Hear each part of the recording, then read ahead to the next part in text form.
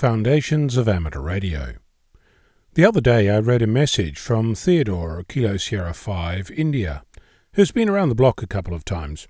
He recalls the excitement he experienced when he was first licensed in 1967, the year I was born. He described that at the time transistors were just coming into their own, and it was so wonderful to be learning about them. The closing sentence sealed it for me.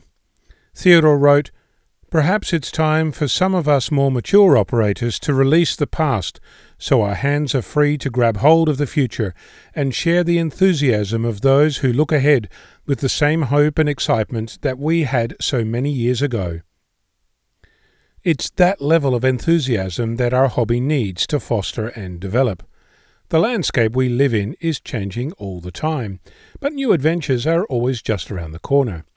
They might not look like what was available 50 years ago, or last year, or even yesterday, but they too have their place in the pursuit of amateur radio. Learning is a lifelong activity. If you stop learning, you, as Theodore eloquently puts it, just die. Learning can be scary.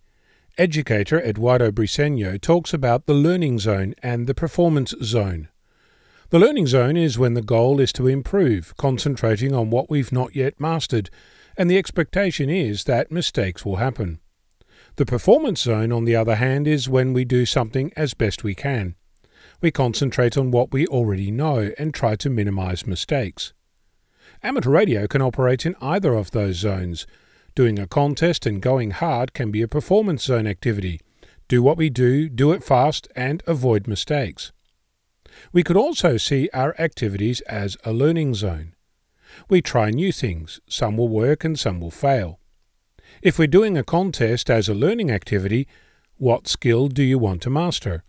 Is it handing off the QSO, taking the log, recognizing a call sign, knowing the CQ zones, matching prefixes to countries and antenna directions, picking the right band, managing battery life, or recognizing the band conditions?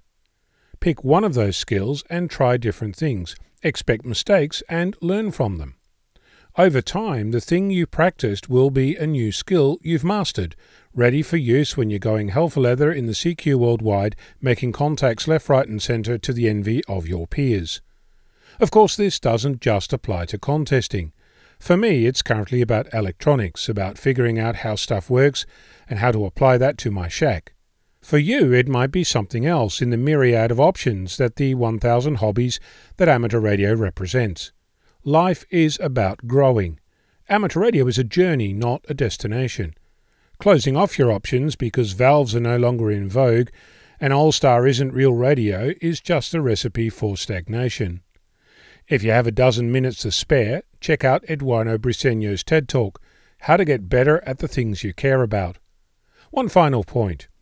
If you're new to this adventure, your license still wet, then you don't know what you don't know, so you'll spend lots of time in the learning zone.